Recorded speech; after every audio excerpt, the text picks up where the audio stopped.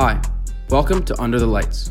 At Player Recognition, we set out on a daily basis to provide equal recruiting opportunities for thousands of talented student athletes that do not receive the recognition and recruiting opportunities that they deserve. Each episode will bring you conversations with players and coaches and give you an in-depth and behind-the-scenes view of the Canadian athletic recruiting landscape, along with tips and tricks on how to get to the next level. I'm Brett Maisnev, co-founder of Player Recognition, and today we have the recruiting coordinator and special teams coordinator from the Ottawa UGGs, Coach Nathan Taylor. Coach Taylor sits down and talks recruiting, social media, 7-on-7, choosing programs, official visits, and the best way to contact Coach. Welcome to episode 1, season 1 of the Player Recognition podcast. My name is Brett Maisnev, co-founder of Player Recognition, and I'm here today with the recruiting coordinator and special teams coordinator of Ottawa U, the GGs, Coach Nathan Taylor. Welcome. Thanks for having me. I appreciate it. So we're going to start off. I don't want to talk about the GGs just yet. I want to go back to when you started playing, where you played, how you got into football, and how you ended up coaching in the CIS and with the GGs. So I'm from Montreal, born and raised from LaSalle. So I played for the LaSalle Warriors. Yes, sir. So I played for the LaSalle Warriors. That's my hometown. I love it over there. So I played there my entire career. So from Atom to midget, I played there. Then played 2 years of midget. Then I was recruited by Coach Pete to go to Vanier, so I was obviously blessed to end up over there. So I played at Vanier for 3 years. Started every game aside from like 3 in my freshman season as a bouncer corner. I finished my career there. Then I had some opportunities to go kind of essentially across the country in terms of playing CIS ball. A couple D1 AA offers, I think it'd be called now. What were the teams? North Dakota, Wofford, and I think like Iowa State had some interest, and Columbia. But Columbia was like a real long shot. So I had that interest. Things didn't work out because academically, I was fine academically, but in Quebec at the time, we only went to grade 11, and in order to be admissible through the clearinghouse, you needed to have a grade 12 science course, which I didn't have. I had all my sciences, I had all the times that you needed throughout high school, but grade 12 science didn't really exist, so I didn't have it. So when they were going through the process of the clearinghouse, I was within that course. They wanted me to take the JUCO route, which I wasn't really familiar with. Now it's a regular thing. Canadian kids go JUCO all the time, but when I was coming out, it was like no one even really knew what JUCO was. Okay. So that's something I wasn't particularly comfortable with doing. I'd have to pay for it out of my own pocket, which I wasn't interested in doing. And North Dakota pressed it kind of hard in terms of me doing that, but it's just not something that was conceivable for me at the time. So I was more than comfortable playing in the CIS or U Sport, as it's called now. I chose to go to Concordia. That was the school I felt was best for me financially, and the coaching staff. I felt a good connection there. I liked being at home and being with the hometown team. So I went to the University of Concordia, had a great time there. I spent 4 years there, 3 at corner, and then I ate and worked out my way to being a safety. I got a little big, a little heavy, a little stronger. So I ended up playing free safety my final year. At the end of my last year, I was with Jerry McGrath, and he was not a father to me, but he's a really good father figure, great coach. I really enjoyed playing for him. I could tell he really appreciated me and loved me. So right when I was done, I had somewhat of a leadership role. I won most dedicated and MVP of my team my senior season as a safety. Mm-hmm. And then almost immediately after, he offered me the position as a defensive back coach, assuming I didn't make the CFL, which was a bit of a long shot because I didn't have enough speed to really play at that level. You were signed to the Alouettes, though. Yes, I was signed. So I got picked up as a free agent. I spent training camp. So I spent rookie camp and training camp with the Alouettes. Then after that, I went to play the preseason game. Did what I was supposed to do. I didn't give a bunch of opportunities, but I got to play on the field. I was super grateful for that opportunity because I got to play on a pro field. Luckily, it was a home game, so my parents were there. So that was really it was a great experience to kind of be out there and then take pictures of the family after a pro game. I was subsequently released, which I kind of knew the writing was on the wall after I want to say a week of camp. I kind of saw where the reps are going and how they're distributing the reps, and I knew I wasn't really figuring into their plans, which is fine by me. And then right after there, I was released. I called my mom, called my former coach, who's now one of the coaches I coach with now, Mike White, and then I called Jerry. I told him I've been released. Is the opportunity still available? He said, yeah, sure, no problem. I left having the staff. And then I was hired there, spent 3 or 4 years there, 1 under Jerry and then 3 under Mickey and Patty Donovan. Okay. They were the head coach, DC, and assistant head coach. I did defensive backs my entire time there. And then Coach Jamie Barisi offered me the position as special teams coordinator and recruiting coordinator and youth camp director and defensive back coach at the University of Ottawa. So kind of, I wasn't really expecting it. I think I fit what they wanted, which is just like a recruit, right? You look for certain things in a prospect or in a potential you're going to add to your organization. You have to fit certain criteria, and I feel like I 100%. fit a couple of what he thought was important in terms of putting together staff. And it's like that. Sometimes I was super grateful for. I took that job as best as I could, and I ran with it. And I've enjoyed every moment of it. It's been a blessing. It's something I've always wanted to do. I didn't think it would happen this quickly. But like I said, I don't like using the word lucky because I don't really believe in luck to a certain extent. But I think I'm blessed to be in the spot that I'm in. And for people to kind of trust me and give me the opportunity that they've given me. Yeah, no, for sure. Before we start talking more kind of centered around recruiting and Gigi's, this is a conversation about football. So I got to know how you feel about those 2 playoff games and who's your pick for the Super Bowl. Honestly, it was great. It's one of those times where I don't feel it happens very often where the 4 best teams make it. You know what I mean? That's really what happened. You felt that those games could kind of they could have gone either way on both sides in both games. So I like the Chiefs. I want the Chiefs to win it all. I want Chiefs Rams. I was hoping the Chiefs would win it all. I just like Pat Mahomes. I kind of like what he's capable of. It was a crazy year. Yeah, I watched the game. So the primetime Rams and Chiefs game. Yeah, I watched that, and that was my pick for the Super Bowl. Because I thought that both teams deserved it, and I just wanted another.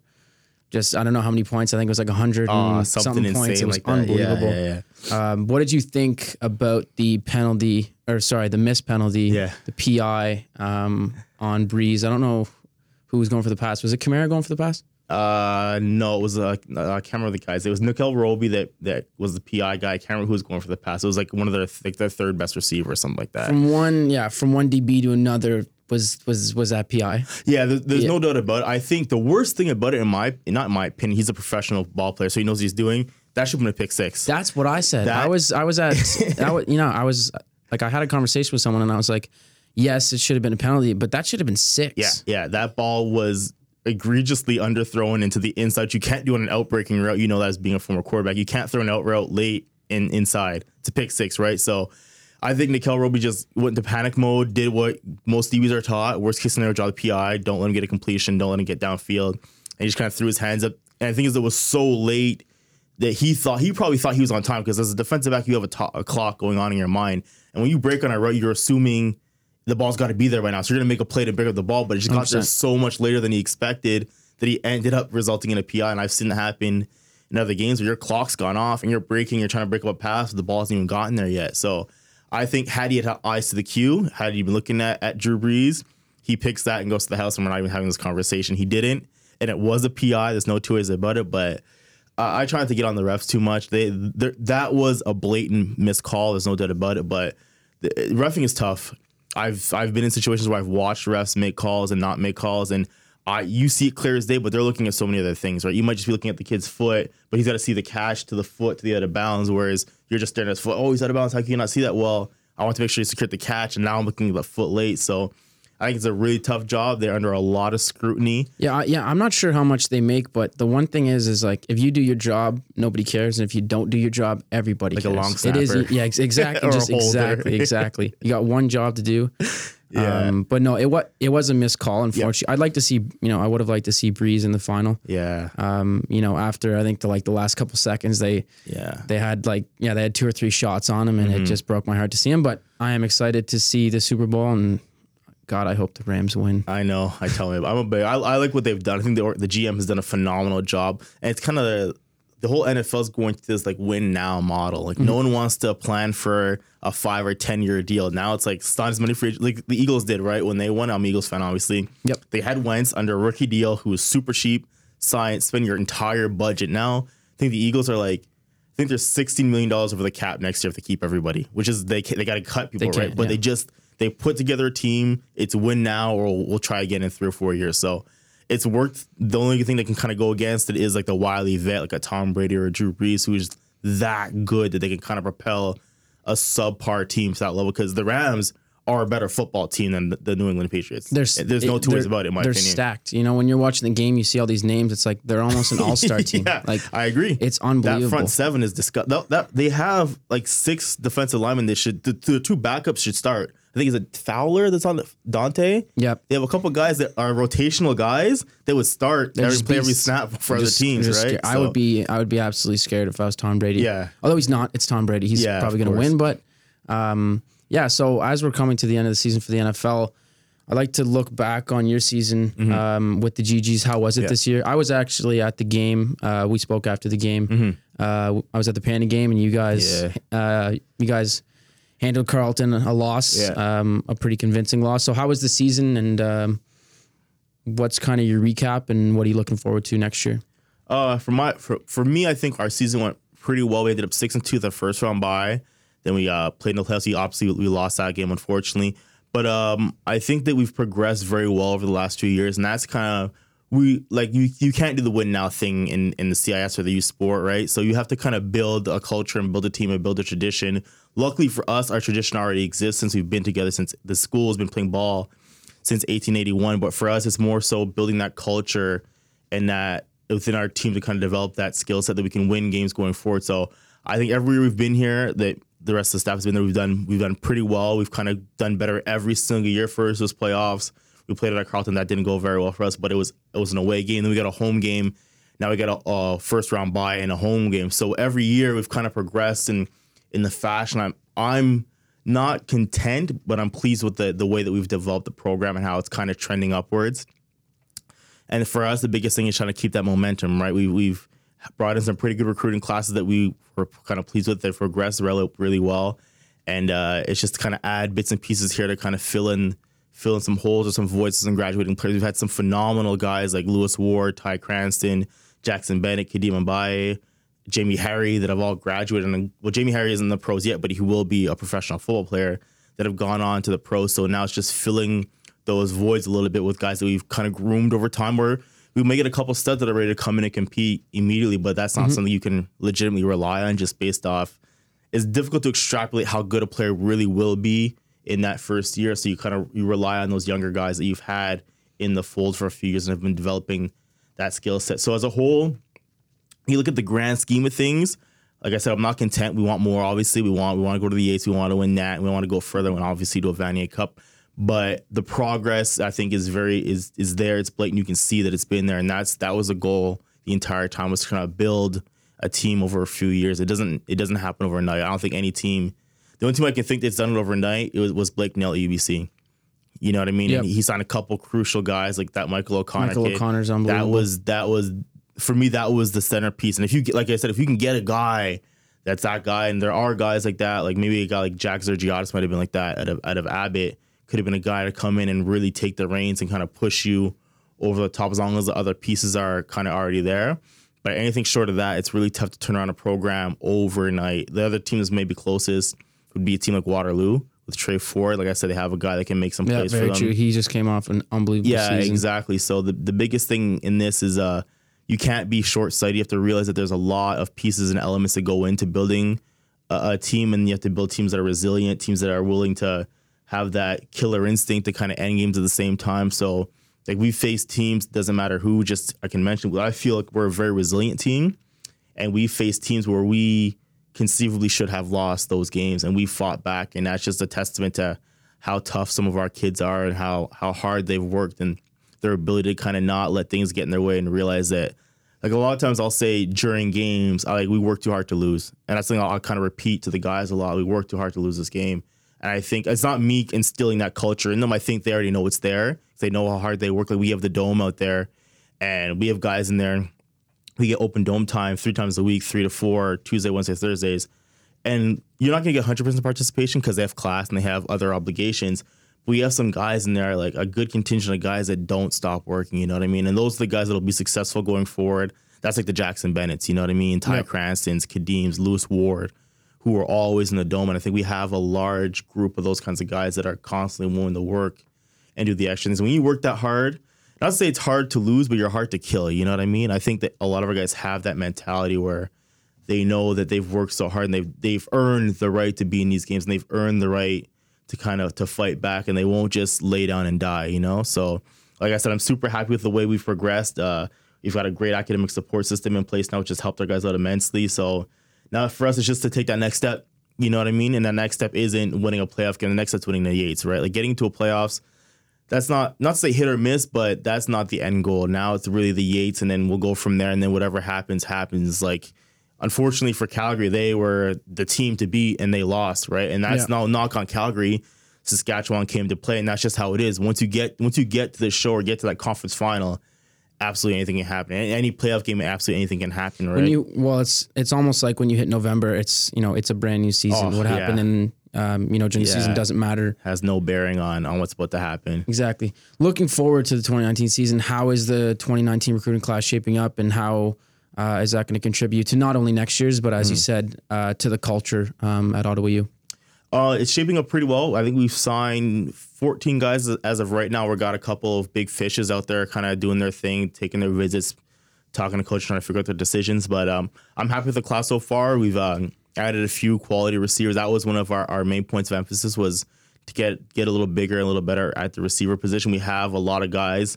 We do have some guys that are leaving soon, right? We have a guy like Caleb Beaver and Carter Matheson, who are both going into, if they come back next year, assuming they don't get drafted, are going into their last years of eligibility. And those are two of the centerpieces of what we do offensively from a receiver standpoint. So we need to bring guys in to kind of fill those voids. You have guys on the roster already, obviously, but you have to replenish as these guys leave.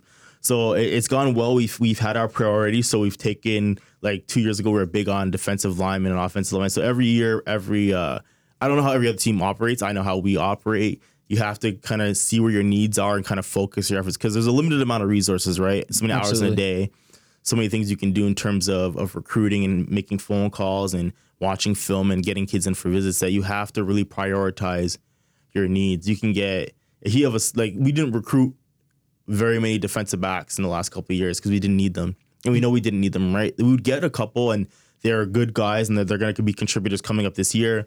But it wasn't a point of emphasis for us. We knew that we had Jamie, we had Ty, we had Jackson, we had Cody Cranston. We had a bunch of guys in the fold that it wouldn't, not say it would have been a waste of time, but wouldn't have been the best management of our resources to go and get a bunch of quality defensive backs, where we needed some defensive linemen. That's where we went, and we got a bunch of defensive linemen. And now those guys are about to bear fruits, because they're going to be kind of not the stars of our defense, but the contributors to our defense, where our back end won't be nearly as solid, but now our front end will be much better. Because that was a point of emphasis last year going into this year. Exactly. So the 2019 recruiting class, these guys are coming out of high school and stage up. Yeah. Can you kind of illustrate the process in which guys coming out of high school and what you should start to do in like grade 9, grade 10, grade 11 to just start to think about university and to start thinking about playing ball at the next level? My biggest word of it, there's a few things, obviously. The biggest thing is to make sure you take care of your academics. 100%. That's probably the first, not actually the first question, the third or fourth question I'll ask a recruit is, how are you doing academically, right? And in Ontario, it's a little different because they have U courses and C courses and mixed courses, and those are college level, university level, and mixed level courses. So that's one thing, is make sure you're in university level courses. A big deal, like we were recruiting, I actually had a conversation with him today, and he's in C's, and it's not necessarily his fault. It's what the guidance counselor told him to do. And the thing with that is he's not admissible into university, right? And it's not necessarily his fault. It's just they put him in courses that aren't the university route. So he's gonna get that fixed, and we'll be all right on that front. But the biggest thing is make sure you take care of your academics, be admissible to the university you want to go to, right? So if you want to go, you need to have, for us, we're looking at 75, 80 is where we really want a kid to, above that, icing on the cake, right? Cherry on top. But ideally, we want a kid between 75 and 80. If we're in that 70, 80 range, we're in really, really good shape. You'll know you get admitted to your program. You don't have any issues. You want, say, Telfer School of Business, you got to be a little higher, maybe an 82. But the big thing is academics. And then from an athletic standpoint, the biggest thing for me, I can tell guys, is just to work hard. You know what I mean? There's a lot of, nothing is given to you, especially in recruiting, in the sense that you have to, there's a bunch of things you have to do. You have to show that you have the base level athleticism to compete at the level you want to compete at, right? So if, like, for me, for example, I'm 5'8" 3/4" according to the CFL. And I ran like a 4.6 or a 4.5. If I had run a 4.9, I don't have the base attributes to go to the CFL. That's just a fact. They won't look at me, and that's fine. You have to understand that. So the biggest thing is making sure that you've done enough. Even if you don't make it, make sure you've done enough that you can say to yourself at the end of the night, I did everything I could to make it to the next level, right? So obviously to put a lot of time into your training, it doesn't mean you have to spend $1,000 a month on a personal trainer or go to some fancy facility and do all these interesting and new age things. You know what I mean? You can literally do the basics, get a gym membership, wait till you turn 15 or 16, spend some time in the gym, meet a couple of trainers, and do as best you can to set yourself up for that.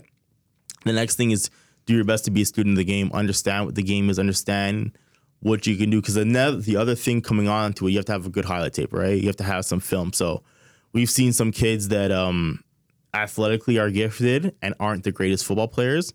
And that might be a byproduct of them not having great coaching, being multi-sport athletes, so they don't really specialize in a specific sport. They just kind of run around as fast as they can and don't really understand what it takes to be good at a particular position and have, say, poor technique or poor spatial awareness, or it may be. So it's very important that you if that is your goal, you have to make sure that your decisions are shaped by your goal. You know what I mean? You can't kind of go into it.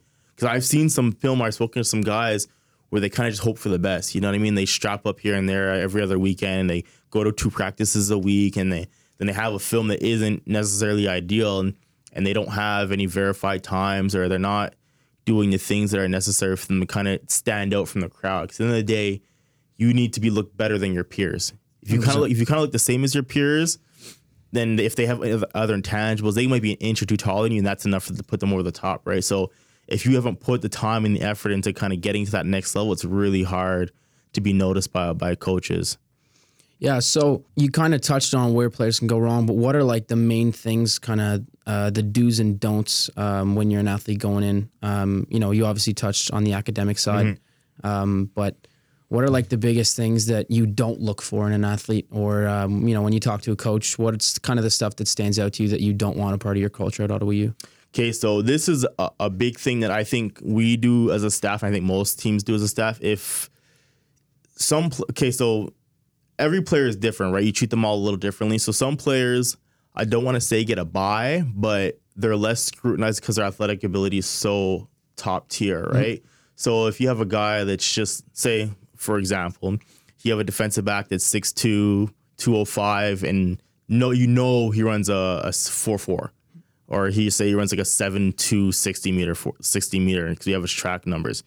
That guy will be less scrutinized in terms of his intangibles than the DB that's 5'10", 175 that runs a 4.8. You know what I mean? Like, that guy has to bring more to the table outside of his athleticism and his ability to play than the guy that's kind of the perfect prospect. So the biggest thing for us is that a lot of times we'll call coaches. And the good thing with us, the good thing I think most high school coaches, they're very frank. You know what I mean? They won't string you along. They won't tell you what's not true. They'll kind of they may try to sugarcoat some of the bad, but they more often than not, they come out and they'll tell you exactly what the player's all about. So I'll call a coach and he'll be, oh yeah, he's a great ball player. And then a lot of times they get, but he misses practice, or but he's not that coachable, or he's got a bit of an attitude issue. And they try to like whisper it almost, like just trying to drop it in there. So they kind of buyer beware. And we take that to heart, right? So if I get off the phone with I won't see this from what I hear from the player, but I speak to the player, right? So I'll call him up and we'll have a good conversation about how things are going and where they are. But then I'll call the coach, like, so what do you think of Jason Lee, or whatever the name is, Jason?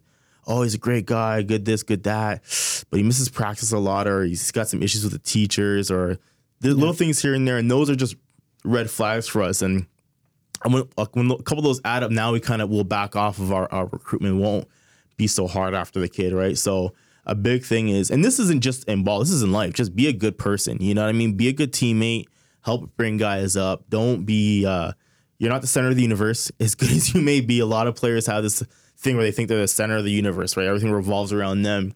And you might be the best ball player than the team, but you're no different from anyone else. You know what I mean? You're still a human being. Just because you're bigger, stronger, faster, like intrinsically you're the same person. You have no more rights to anything else than anyone else on that football field. So the biggest thing is just be a good person. And like I said, we do our research. We'll double check. We'll make the phone calls. We'll see what the kid's all about, if there's any. And we'll even talk to refs, especially with the local kids. Yeah, we can talk to the refs. Like, what do you think of 86? Oh, he's been on my case all week. He's always cursing. He's doing this. I gave him 2 URs last week. Now it's like, oh. To all you players out there, stop talking to the refs. Yeah. You heard it here first. Yeah. Like people, like we have to investigate, right? Because we're bringing these guys on, and if they're bad apples, like 1 or 2 won't ruin a bunch. Because ideally, the culture you've created within your program straightens out guys, or they'll leave. You know what I mean? So a couple bad apples, they won't kill you, and they will sneak in. It's life. A couple snakes in the grass, they'll sneak in, and you won't find out till it's too late. And that's kind of how it goes. But you just can't have that many. If you're doing a poor job, if you have a bunch of guys that aren't doing what they're told or kind of reacting the way you want them to react, and they'll bring you problems, right? And you don't want those issues if you can avoid it. It's not good for the program. It's not good for the administration, or they'll get you penalties in games. They'll do things that they won't go on field goal. They'll forget to go on punt. You know what I mean? They'll forget their plays. Yeah, there's just things that you just can't do when you're playing at that level. Exactly. So my biggest thing is, the thing not to do is, obviously there's all a bunch of right things to do: work out, eat well, train hard, be a student of the game. But the biggest thing is make sure that you're a good person. You handle yourself with good comportment. Don't yell, don't take penalties, go to class, take care of business, be nice to your parents, like all the real basic qualities that should be in like all humans, essentially. Do you find it, I know you mentioned there's a couple bad apples. Do you find it worth your time to try and fix maybe that 1 or 2 traits that you don't like that a player that you brought in, right? So whether it's late for class or like what's kind of the process for that before you start looking into letting them go from the football team? Okay, so for me, I can speak on myself. I always think it's worth it, right? 100%. So for the most part, like we very at Ottawa, and we very, very, very rarely cut guys. It's got to be like an ongoing issue, and more times than not, they end up cutting themselves. And a lot of people, I can't remember which coach said it, but he said, like, I've never cut a player that was cut themselves, and just because they've done so many things that it's impossible to keep the guy. And even like the players will be like, we need to get rid of this guy, and that's what you want to have, not in terms of having a player that needs to be kicked out the team, but having the team be like, this guy needs to go, right? And they voice that opinion. So like I said, every program has guys, you know what I mean? It's just, even in your own friend group, you'll have a guy that's like, yo, why can't he just get his act right? You know what I mean? But is like, I'm not their fathers, I'm not their grandfathers, I'm not their uncles, I'm not their big brothers, but I am their coach. And I think it's very important that I think my staff, our staff feels the same way, that we all do the same thing. We have to make sure we work with these guys and make sure that they're better than when they came here, right? And we can't fix them all, but I think there's been a few guys that we've made a lot of really good progress with, and they're different people for it, right? And that's a big thing, is it's not just about sport. A lot of people think that, oh, you're a football coach, and it is cool. Like, my job is great. I enjoy it very much, but for me, it's more than just winning football games. You know what I mean? Like, I'm here to try to help these guys as best as I can. If they need anything, they know they can call me, or if they have issues with their girlfriend or homework or this. So there's also many life things that kind of happen. I mentioned this in something else I was talking about. Like, people forget that these university athletes are just people. They're just guys. You know what I mean? They are good athletes and they do things really well. But at the end of the day, they're just guys. They're just boys. They're young men that are kind of growing up and going through this process. So you can't forget that, right? Just because a guy benches 400 pounds doesn't mean if his girlfriend breaks up with him, he won't cry about it. You know what I mean? He's supposed to cry. That's life. You know what I mean? If you're in love with somebody and they break your heart, you're going to be down no matter how big.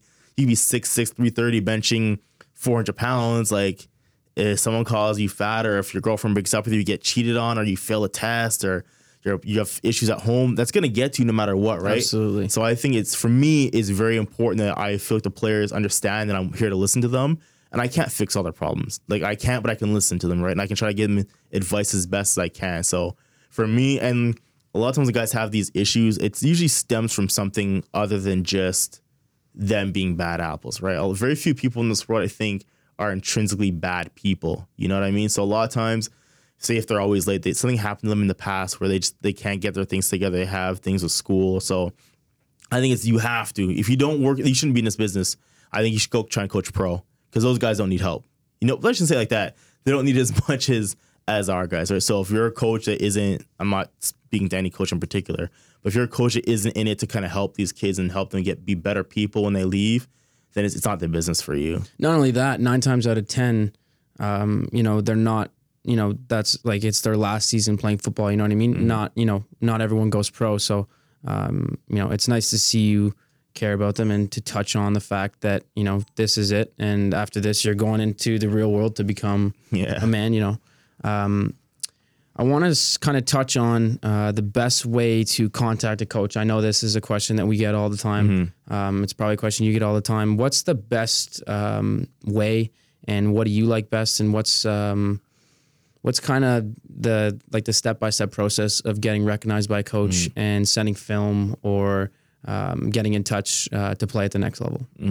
So for me, I don't think I'm unique in the sense, but I know I'm a little different in the sense that I'm reachable on Facebook, Twitter, Instagram, and phone, email. So I got pretty much everything covered. That's actually something I want, and that's actually something I want to dive into too. Your social media. We'll talk about that after. Yeah. So I answered it pretty much on every platform there is. So personally, for me, just in terms of organizational sake and understanding who I'm talking to, how things are going, I find Facebook and Instagram are best for me personally. Phone calls aren't bad, but a lot of times I'm not really in a position where I can answer a phone call. Well, it's hard to find the time too, you know, throughout the day, you know, at least with an Instagram message, it's there and you can answer it, you know, when you have 10 seconds, it's hard to schedule off 10 minutes, 15 minutes for a call. So let's just say, luckily, very few guys call me cold. Very few recruits will cold call me, right? That's not a thing. I don't think they're very comfortable doing because it's kind of a nerve-wracking experience for a lot of them. So I get very few cold calls. I will get some emails. Emails aren't bad. They're not ideal because I'm not checking my emails often as I check my Instagram and my Facebook. But I think for me, Instagram and Facebook are the two best things because it's kind of, I get the message, I see who the player is, and I can see kind of who they are almost like a snapshot. Like I'm on it and I'm scrolling through all their pictures. I want to see who they are. And I kind of go through their Facebook posts. I can see how they've progressed, what positions they've played, what teams they've played on. So do you find that translates, like if you see one of your recruits, do you find when you finally get to meet them that their social media is like a good representation of who they are as a person? More times than not, yeah. More times than not, you'll see exactly who you thought you were gonna get, and because there's so much of their life on it, right? Even mine or yours or whoever's, like there's so much of your life that you don't necessarily talk about, right? Yeah. Like all the pictures you're tagged in, all the things you've done, the schools you've gone to, say you've gone to combat, whatever you've done, it almost always ends up on Facebook or Instagram. There's some way of like, you know, on Google tracking it down. Yeah. And, there's always a footprint, as they say. Exactly. So I find for me, those are my two favorite methods to communicate, just because, like I said, I can keep all my messages. I know exactly who I'm talking to. I can find people. I can it's all organized for me. Texting, once I get to know a guy, I'll text them back and forth. That's no problem. Phone calls kind of come after that. But that first contact, phone calls aren't necessarily great because there's not a lot of information. Like I can call Nick Saban. Nick Saban's Nathan Taylor here. I'm a safety from California. You know, I can just make something up and all of a sudden, you're talking to a kid, and as long as the area code matches, that's who you're talking. You don't really know who you're actually speaking to. So I find for me, Instagram and Facebook are my two favorite ways especially for first contact. After that, phone calls, emails, whatever you want to go with, I'm fine by that. Okay. Before we get into the final kind of Q&A from our audience, I want to just leave the mic open for you to just kind of, what's something that we haven't touched on that you really want to get out to younger athletes who are looking to go to Ottawa U or looking to go to CIS or just looking to play at that next level? My biggest thing is I've kind of always preached it. You got to make sure you have to work. You got to like dot your I's and cross your T's, right? There's a lot of people. I shouldn't say a lot of people. A lot of times people think that they've been like it wasn't fair or things didn't work out the way they're supposed to work out. I think things generally work out the way you make them work. You know what I mean? Depending on how much work you've put in, how much time.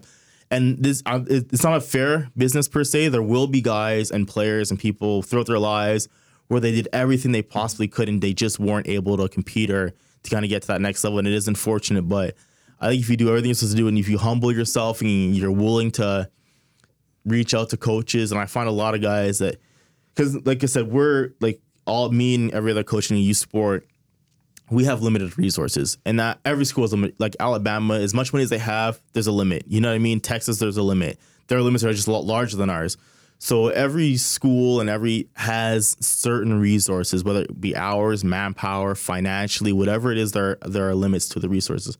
So a big thing is that if you're genuinely interested in a particular program, don't be afraid. No matter how good you are, don't be afraid to let teams know. Because I feel like a lot of guys want to be courted and want to be recruited, and they feel like if they haven't contacted me, they don't like me. Want to be messaged first. Yeah, exactly. You know what I mean? There's like a sense of pride in like they came to get me, but that's actually a great point that you touched on, because there's so many kids playing that you don't have the time to message every single kid. Yeah, like there could be a stud corner in BC that I just won't know. It's not because you're not good. It's just because I'm in Ottawa.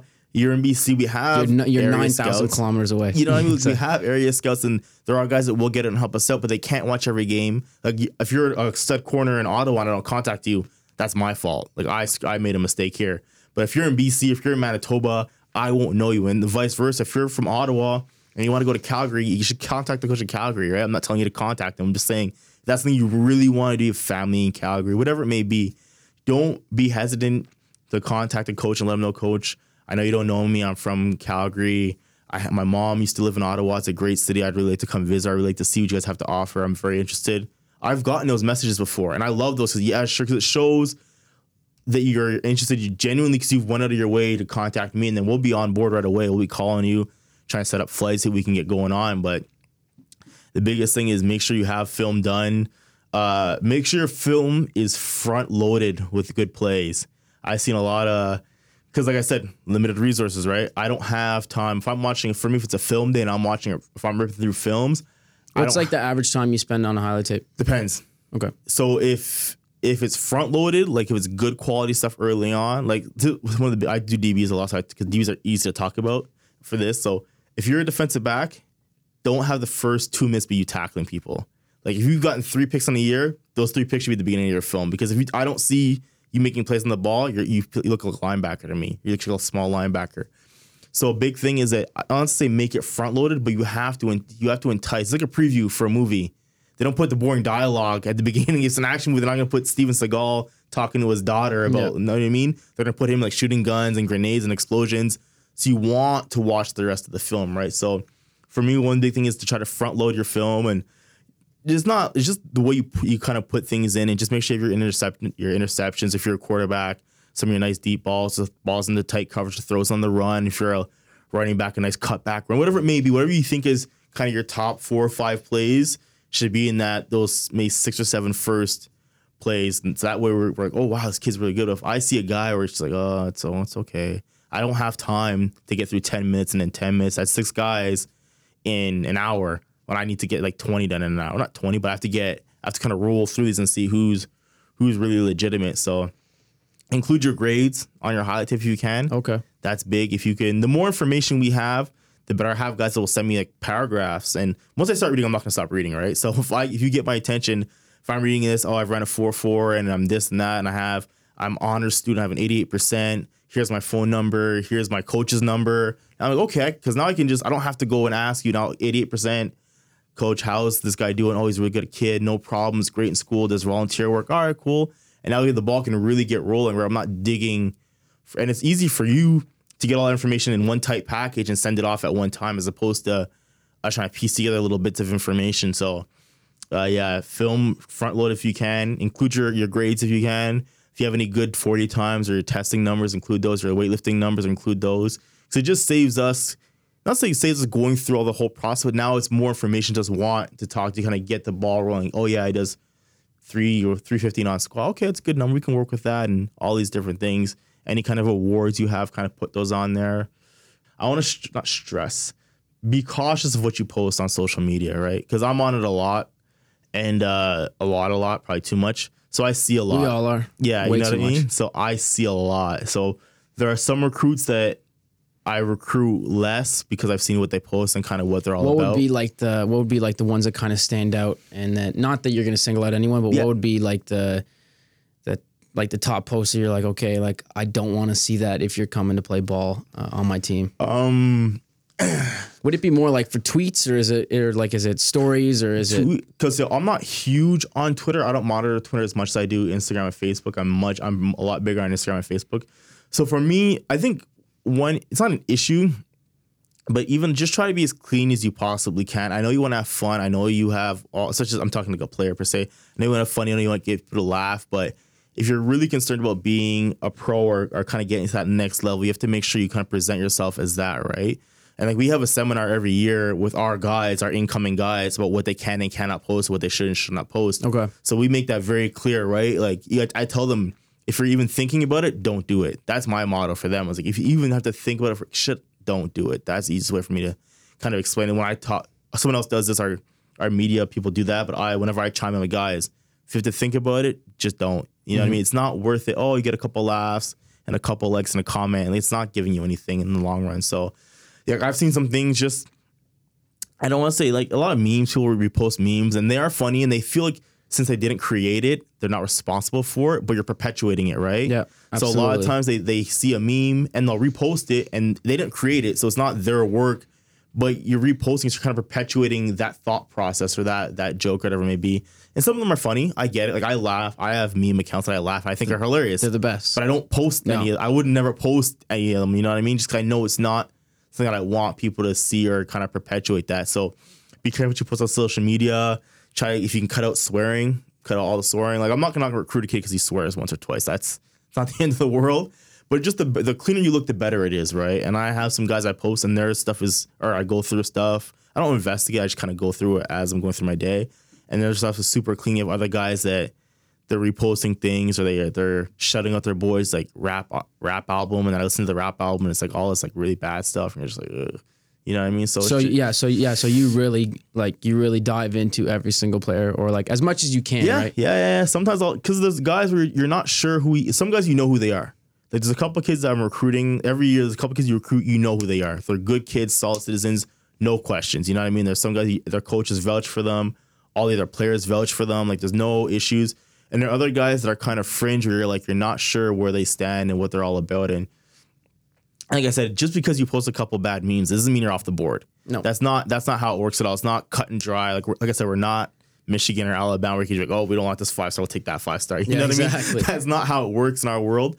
But it just kind of gives you an inside look at who they really are. And I think it's important to kind of be aware of that. And like I said, it's not the breaking point. It's not going to kill you in recruiting, but it's just not necessarily the best. You know, if I choose between two recruits and they're absolutely identical skill set wise and everything, there's one kid that's like A1, no issues, and there's another guy that's got all these like weird memes and all this crazy stuff, and he's going live and he's swearing and he's doing things, because that's when Instagram Live, I see those two. And I know I've gone on someone Instagram Live and they'll immediately cut it when they see my name pop up. Exactly. You know what I mean? Like, they're like, because I'm Coach Taylor, obviously, right? So it's just like, whatever, Annie, blah, blah, blah, blah, blah. Coach Taylor, they're doing, and they're like cutting out their live and they're throwing out whatever they're doing, or they're not playing the music anymore. And so I've seen guys kind of bail out on Instagram Live, so I kind of pop up like, oh no.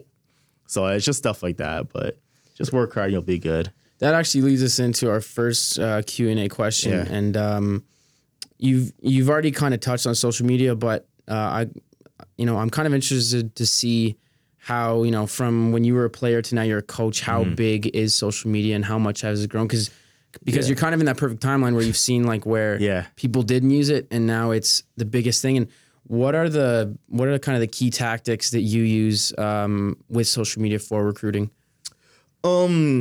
So one thing that it does for me is it keeps me kind of in the loop about how their lives are going and what's going on. So that is obviously good conversationally, because I know what's going on. I don't have to poke and prod to see how their weekend went. I know how their weekend went. You know what I mean? I saw that they scored 2 touchdowns, or there's different things in that regard. So, and another good thing for me is I find it keeps me in the loop. It's a constant reminder of not say who's important, but they pop up all the time, right? So if I were to put my phone down, I'm always thinking recruiting, but you think it more when someone's face pops up, or not a hashtag, like their username will pop up, so-and-so has posted, and you look at, and you can kind of comment on it or kind of keep it going. So it's evolved. It's like leaps and bounds. You know what I mean? When I first got Facebook my second year at Vanier, and I got Instagram my third year at Concordia, I want to say, something like that. And if I go through my posts, I was just posting nonsense, you know what I mean? Things that weren't even... Yeah, that's the worst.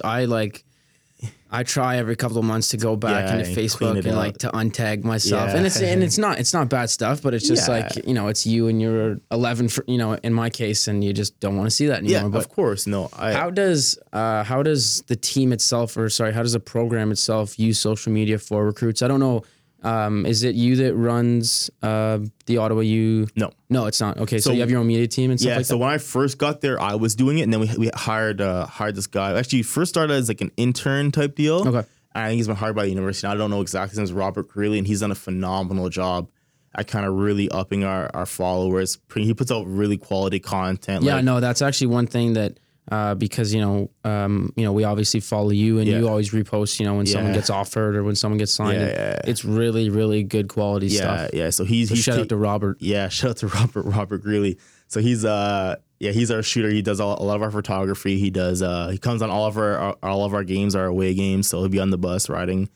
He does all the photos. He does a lot of the content. So he's been a huge help. So we're grateful to have him on board. And like I said, he's done a lot. So like I said, I started it off, and it was okay. Obviously, I'm not like I can't do graphics or anything. So he's taking the lead on that. So he's done a great job with that. And we do it to kind of promote what our guys are doing, who's coming in, who's important to us. We also do it to kind of just raise awareness about our program, what we've kind of accomplished. So I think it's gone well. I don't know what our follower count is. I want to say 3,000 something, but it's done well. And I think he's done a great job of kind of putting it together. You can send guys will send film through that as well. Okay. So guys have sent film, and he always forwards it to me, so I get all. So he's very good at that. As soon as he gets a film, he'll flip it to me, and I'll kind of go through and see if we want to recruit that kid or not. So that's kind of how we've used social media up until this point. So, and it's gone extremely well. I know we're one of the top ranked Instagrams in the OUA because they send out rankings every week as to who has the most followers and interactions and stuff like that. I think we've been one of the top ranked for the most part. Yeah, no, like it's definitely something where like, you're not making money off of it, but like the ROI aspect of it, it's not like it's not more like kind of like a monetary amount, but you really see you know what I mean? Like from a player, who was recruited, like when you get a graphic made up or when you get it shared, like it's the best. Yeah, like it's the best. It's cool. So I think it's like you said, the ROI. I think like you said, it doesn't come up monetarily exactly, but I do think in terms of where we stand not in the OUA, but I don't even want to say in the country, just where we stand from where we stood is way different in terms of how much people know about our program, what we're doing, and say like our dome or our pros or different things. That's gone up exponentially, I think, in the terms of the amount of awareness there is about Ottawa youth football, right? Exactly. We're still a very blue-collar team, and I don't want us to ever come off as over-the-flashy or over-the-top flashy, because that's not who we are, right? That's not who we want to be. Our head coach, Jamie Breezy, is a Penn State guy. He coached at Penn State for 9 years, and Penn State hasn't changed their uniforms in 1,000 years. You know what I mean? Like, they don't even have do they have names in the back yet? I think that I'm pretty sure they might have do. been 4, but now there was like a huge thing. Like they should never put names on the back. Then they got in trouble too when they put a Nike check on really? Yeah, because he has a coach. We call him Coach B, but Coach Jamie Breezy, he was there through a lot of that era, and like they got upset when like the alumni like lost their minds and they put like a Nike check, and then I think Joe Paterno had like a Nike suit jacket, and they lost their minds again. Like we're Penn State, we don't do that. So we kind of had that mentality where we're like a hard hat team, like blue collar, like we don't want to be like Oregon or that flat. There's nothing wrong with that. That's your jam. That's your jam. That's how you want to work. But that's not how we operate. We're more of a Penn State, Alabama. I'm not saying we're Penn State or Alabama. But it's just a simple 2 uniforms. Yeah, that's our philosophy. Exactly. Yeah. You got the same colors, and they've always been those colors. Yeah, and we're not going to change. We're not going to go all crazy. That's kind of how we've operated. And like I said, so I think that makes it a little tougher to catch people's eyes.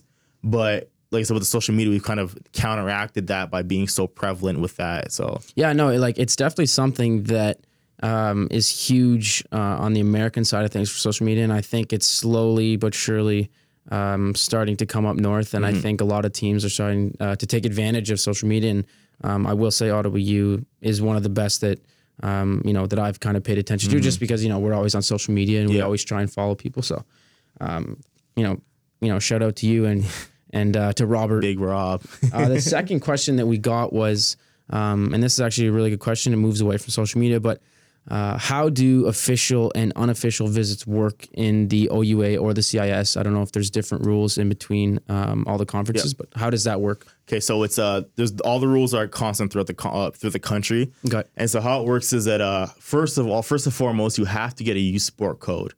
And that quota costs you $50, and that's all done through U Sport. So it's nothing to do with any of the individual organizations or institutions. It doesn't go to them. It goes to U Sport, right? Okay. And that fee from what I've gathered, is supposed to pay the staffs to kind of monitor all this. So the whole youth sport code is put in place to track athletes throughout their entire careers, right? To kind of create a log of where a kid starts, when he graduates, where he transfers to, so they have a number tied to them. So it's not just a name, so it's easier to track kids, and there's a database you have to input numbers into and see that they come on officials and whatnot. So the first thing, youth sport number, get that. So the difference between official and unofficial is very simple, not very simple. So on unofficial, nothing is paid for. So that means they can't pay for your parking. They can't pay for, the only thing they can do on unofficial is give you game tickets to a home game at their place, right? Okay. That's the only time that's the only thing you can really get on an unofficial. So you can't get any kind of food, any kind of transportation costs covered, any kind of accommodation. So hotel, housing can't be covered. Technically, on an unofficial, they're not allowed to arrange any kind of rides or any kind of transportation through alumni as well. So really? Yeah. So the rule is that you're not supposed to facilitate. I shouldn't say facilitate, but you're not supposed to kind of help them get to where they're supposed to, where you want them to be, right? So say if I'm recruiting a kid from Toronto and we have one of our former DBs that's in Toronto driving down for the Panda game, we'll just say Panda because that's when they come. Yeah. I can't tell him to contact said recruit and be like, can you drive this guy down? Because that's providing him transportation through my contacts, right? Which is illegal, makes it an official visit. Now I can do that if I want to be an official. So unofficials, you can take as many as you want to as many schools as you want, as many times as you want. Do you have a limit? Sorry to cut you off. Do you have a limit per kind of team, how many official visits you can do? Yeah. So officially, we're allowed to bring in 50 kids a year. Okay. A calendar year. So you're allowed to bring in 50 kids a calendar year. And each player is allowed to visit 5 schools per year. For an official visit. For an official visit, and only once a school in their lifetime. So what happens, that doesn't really affect the Seizure kids too much because they know when they're coming out and they won't go back.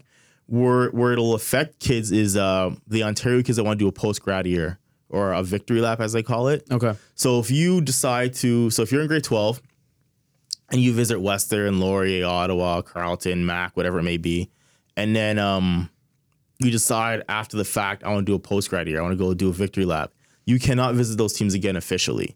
Okay. Because you've already burned your official visit with that university, right? So it was to prevent guys. What was happening is before it was the Wild Wild West.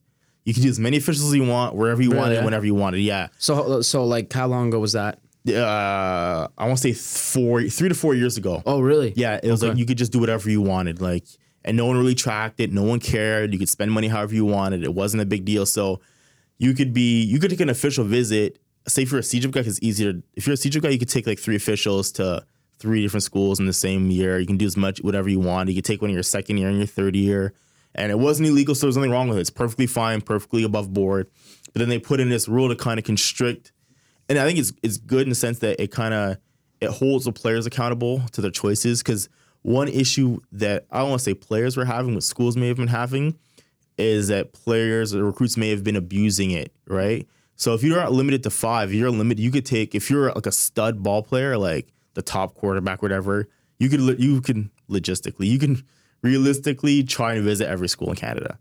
And no one would say anything because it's partly the coach's fault and partly the player's fault. Is that I know, and I've heard coaches get upset, but then I counter with, but you're telling him to come.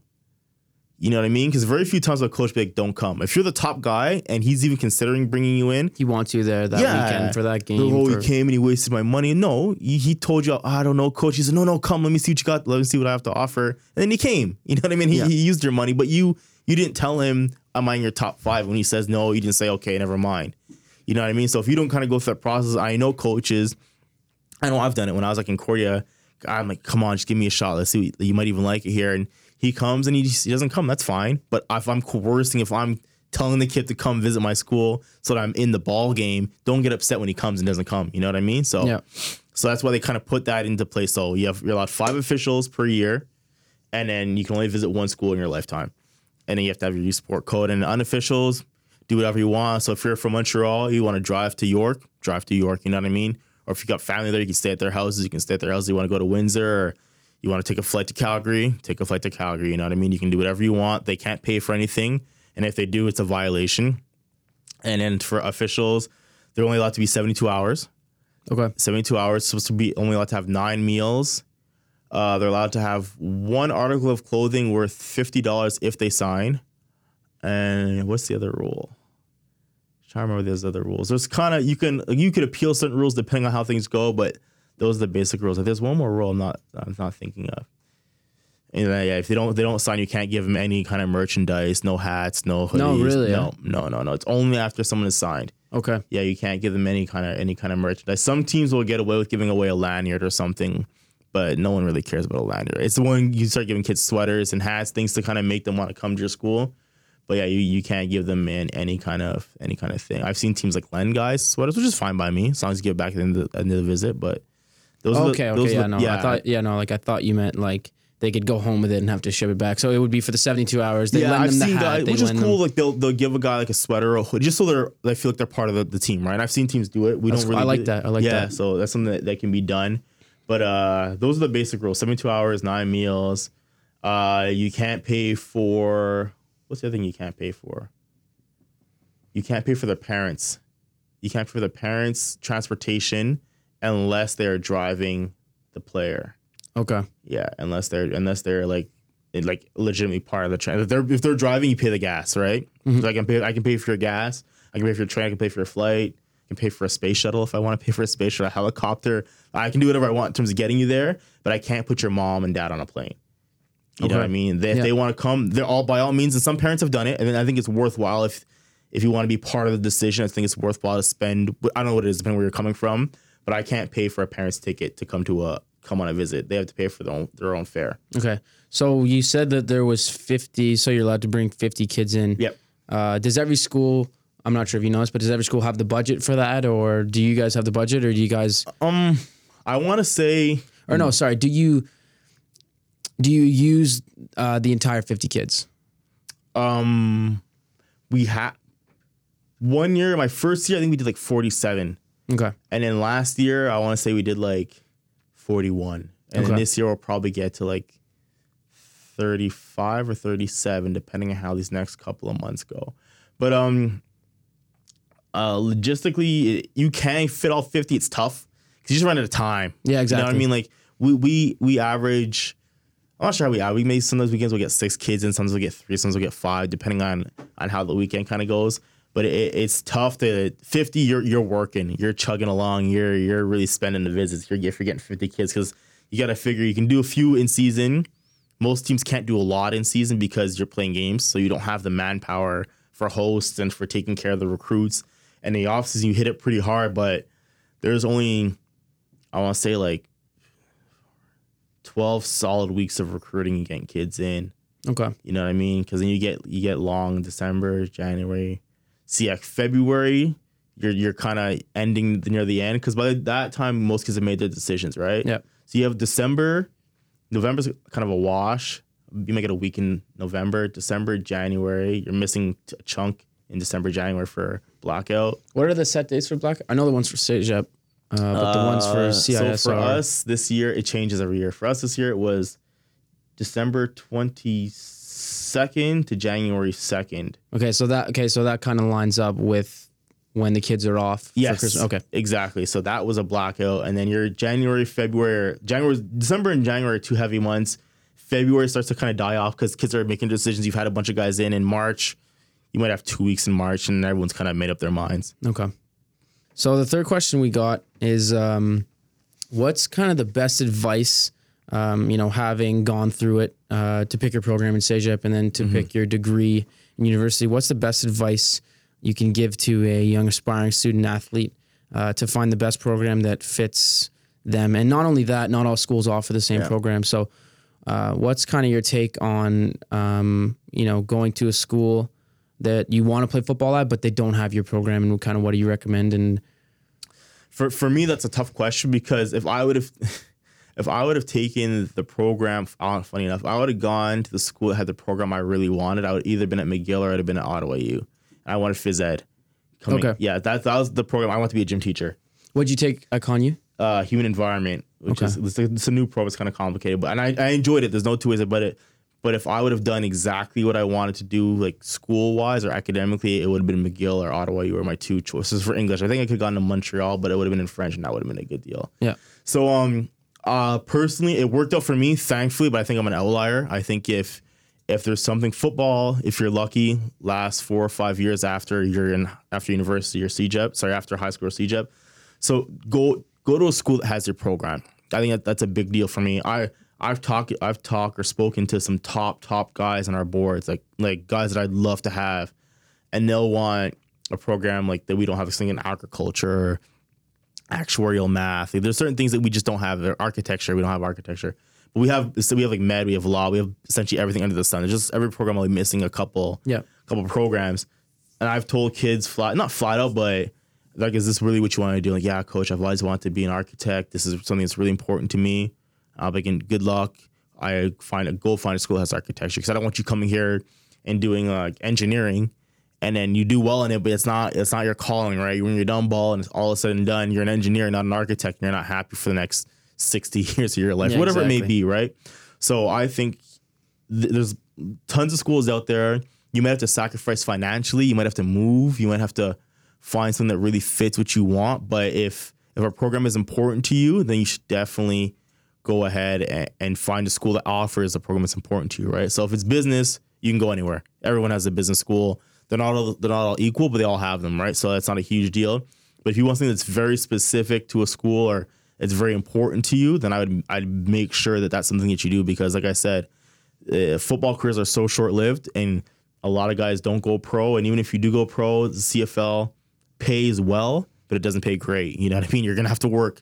If you play 10 years in a league, year 11 you're working a real job. You know what I mean? So you want to be in a situation where you're confident in your abilities and you're doing something that you love. So, and you're happy with what you're doing. Yeah, you know what I mean? You got to be happy. So I would caution any recruit out there to really think long and hard about their decision. If academics are a big selling point and there's a specific program that you're really interested in, make sure that you find a school that offers that program. And like I said, this kind of comes back to the other point. Don't be afraid to reach out, because I don't know the programs across the board, but there might be a school out in any province, out east, out west, wherever it may be, that has exactly what you want, and they don't know who you are, but that school fits. They have co-op in a certain program, and they're the best school at that. Call him or call them and let them know, coach, I really like your architecture, whatever it may be, agricultural science, whatever. I don't know what programs these are, but call him and be like, yeah, coach, or email him, coach, I'm really interested. You guys have a program I want. I've always wanted to do this my whole life.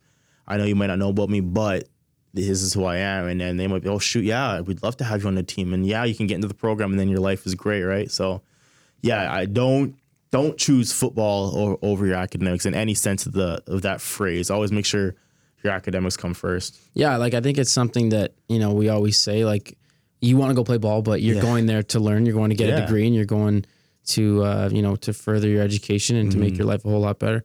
We do have time for one more question, so I am going to shoot this one out. Yeah. This is not so much a big deal in Canadian football just yet, although it's starting, I find. I want to know your thoughts on 7-on-7 tournaments, and kind of if that translates to to a real contact game. Yeah. And does it help with recruiting? Does it help with getting offers? Does it help with scholarships? All that kind of thing. It's obviously something that's not huge in Canada. Yeah. It's huge in the States, and it's you know what I mean. It's like a whole nother football season. So, what's kind of your thoughts on 7-on-7, especially being a DB coach? Yeah. So for me, I think there are pros and cons to everything in this world. I think 7-on-7 does have its pros in the sense that it gets you around ball. It gets you around ball without contact, which is both a pro and a con at the same time. So I've seen it allows you to develop a very good skill set that will translate to most aspects of the game, right? So if you're a defensive back, you'll become a better DB. If you're covering all day long, that's all you do is cover. And if you're a receiver, you'll become a better receiver. All you do is run routes, but you won't be a better blocker and you won't be a better tackler. Okay. You know what I mean? So yep, that's fair. So I think there are pros to it. There's no two ways about it, but I think that you have to make sure that you kind of temper your expectations. I've read a lot of coaches that'll be like, one thing is that NCAA coaches cannot go to 7-on-7 tournaments. They're not allowed. It's a third party recruiting. The rules are very strict in the NCAA. And they're not allowed to attend. Would that fall under like a satellite camp sort of thing, or not really? Yeah, but it's not really, because it's kind of like a satellite camp, but it's not. Satellite camps are run by schools, right? But in different cities or different whatever. I think those are outlawed now too, right? Yeah, no, they were huge, but now, now they're not allowed. Probably should, because freaking Alabamas and LSUs can go to New York and start stealing kids. So yeah, NCAA coaches aren't allowed to go to these 7-on-7 tournaments. So you can get film from them, and you will see a kid's explosiveness and see what he's kind of capable of. I think it does develop a certain skill set that is valuable, but it's not football. You know what I mean? Like, you've played flag before, right? I've played flag. Exactly. I've played flag plus. And like, you see guys out there that are dominant flag football players, and you know full well if they strapped on the pads, it's a whole different story. Well, exactly. You know, like I've seen a lot of, I've seen a lot of highlights, and you see a guy on a slant or on a post, and like he looks really good, but it's a different mentality when there's some guy coming to touch you, and there's some guy coming to take your head off. It's a whole. And I played flag a lot, and I remember I used to be playing flag. Me and all my boys, Montreal's finest, and we have guys like running out routes into cut coverage, and you're just like, you can't run an out route. I'm sitting here, like I'm literally looking at you, and you can't do anything about it, right? You throw an out route into cut coverage, that's a bad day for the receiver, right? You're going to be the first play on that DB's highlight tape. Exactly. So there's certain things that you don't really get a good feel for, but at the same time, you will see if a kid's explosive. You'll see if he plays the ball well in the air. You'll see if he has a certain skill set. Whether or not it translates directly, it's hard to say, because I would look at, I've watched some 7-on-7 film. I know some Canadian guys have gone down to different camps. Yeah, because it's not as big as it is in the States, but it is something that you see on social media and that you see kids doing. That it is coming up, and it is something that I think in the next 5 to 10 years will be a big deal. Yeah, my biggest thing is just make sure that you're at the same time, make sure you're physically prepared to play the sport, right? Like, I think one issue I have with football not in Canada, but in certain areas, is some kids play too much football. So you're talking about kind of like playing in the summer. Oh yeah, and it's a lot of ball. Like, I think some kids are playing like 30 games, 35. Like, they'll play like 2 seasons. They'll do like all-stars. They'll do whatever provincial team they're on. They'll do all these little these camps. Well, there's also some guys I used to play with in high school that had a club team. Yeah. Had a high school team at the same time as the club team, and then would go play. I think now it's like the OPFL, but it used to be OV. And that's a lot of football. Yeah, it's like 30 games. Yeah. If you're on a good team, you go to championships, and then you're doing provincial team tryouts, whatever those may be. Then you're playing in provincial championships, and that's a week with 3 games involved. So I think that I don't think it stunts growth, but it's not height-wise. I just mean it's hard for you to really develop as an athlete. You'll develop as a football player to a certain degree, but you won't develop your athleticism if you're always tired, if you're always like running routes, you're always doing these things, you're not in the gym, you're not running track, you're not doing different things that kind of develop yourself physically. You will be a good football player, but you're not going to be physically, I think, prepared to play the sport. You won't be strong in the gym, you won't run a good 40. So I think that it's important that, like, 7-on-7 is great. I think it's good to develop certain skills. I think it's a lot of fun. It's something to do. There's no contact, which is nice, so it's safer, or should be safer. But at the same time, make sure you spend the time in the gym or on the track with either a track coach, or get yourself a program, or work on your voice so you're physically prepared to play at the next level. Absolutely. That's all the time we got. Perfect. To our listeners, if you're not already following Coach Taylor on Instagram, he's Coach Taylor 31. Your Twitter is? It's a Primetime Taylor. Primetime Taylor. Your Facebook is just your name, Nathan Taylor. Yeah. He's already got 4,400 followers, but if you don't already follow him, go give them a follow. And also help out our guy, Robert. GG's Football, is it? Or yeah, GG's Football, I want to say. Perfect. Follow them for all the updates. And GG's Football. GG's Football. Yeah, GG's Football. We thank you for all your questions. We got a lot of questions. Those were the best 4 that we decided. And hopefully we can bring you back if time permits. Yeah, sure. We got so many more questions. Anytime. And we wish you luck, and we'll be watching in 2019. Appreciate that. Appreciate it. Thank you. To join the next wave of recruiting, visit us at www.playrecognition.com. Player Recognition is an online athletic recruiting platform geared towards providing Canadian student athletes with more recruiting opportunities using our verified profile and statistics system.